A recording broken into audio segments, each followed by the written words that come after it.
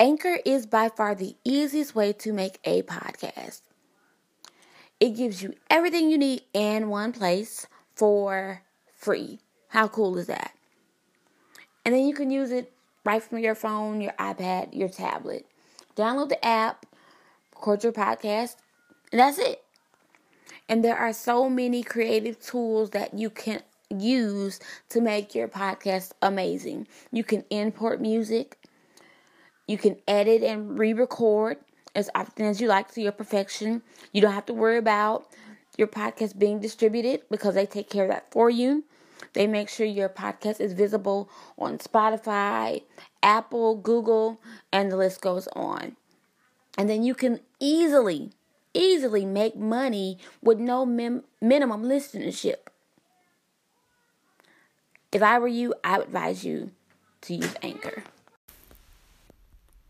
Hello, everybody. It's your girl, KDC. KDC Movement back again with another episode. Want to talk about today, send it back to the sender. And looking at Matthew chapter 16, verse 19, where it says, "And I will give you the keys of the kingdom of heaven. And whatever you bind on earth will be bound in heaven. And whatever you loose on earth will be loosed in heaven." And I love this particular scripture because it lets us know that we have that delegated authority, that we don't have to settle, we don't have to accept, and we don't have to condone just anything. Yes, the enemy is going to try some things. He's going to throw some things at us, but we do not have to accept it.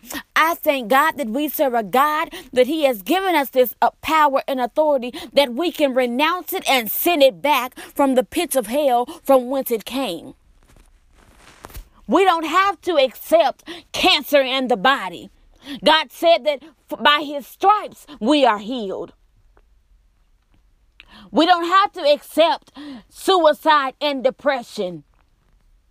He said that He's giving us love, power, and a sound mind. We don't have to accept that. Yes, I understand mama, sister, daddy, brother, they dealt with this, but that does not mean that I have to, my son has to, my daughter has to. I can break that generational curse that has been going on long enough in the bloodline and let the enemy know that the buck stops here. I don't have to settle for poverty and defeat. I can decree over my own life that I am the head and not the tail, that I am the lender and not the borrower. Send it back to whence it came.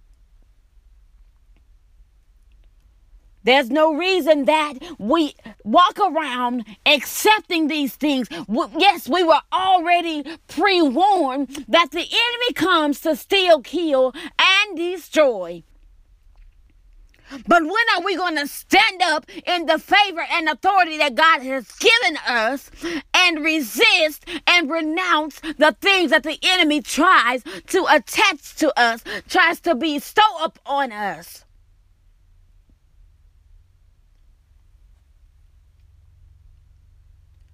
Now it's time to let the enemy know, hey, you may have tried it, but I'm not the one.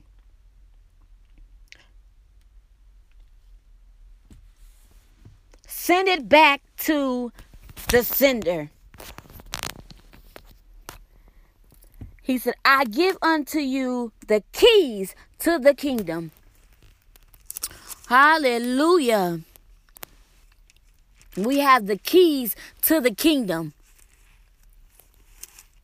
And not only did God give us the keys, He stood in alignment with us. He said, if you do this down there, I'm going to do it up here. And then I like how it also goes to piggyback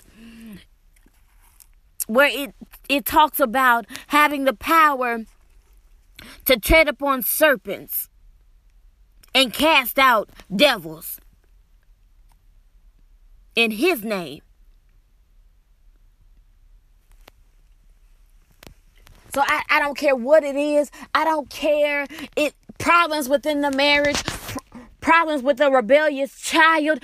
You do not have to accept it. Every spirit of discord, every spirit of confusion, every sabotage, witchcraft spirit, I renounce it now and I cast it back down to the pits of hell from which it came. I'm sending it back down to the sender.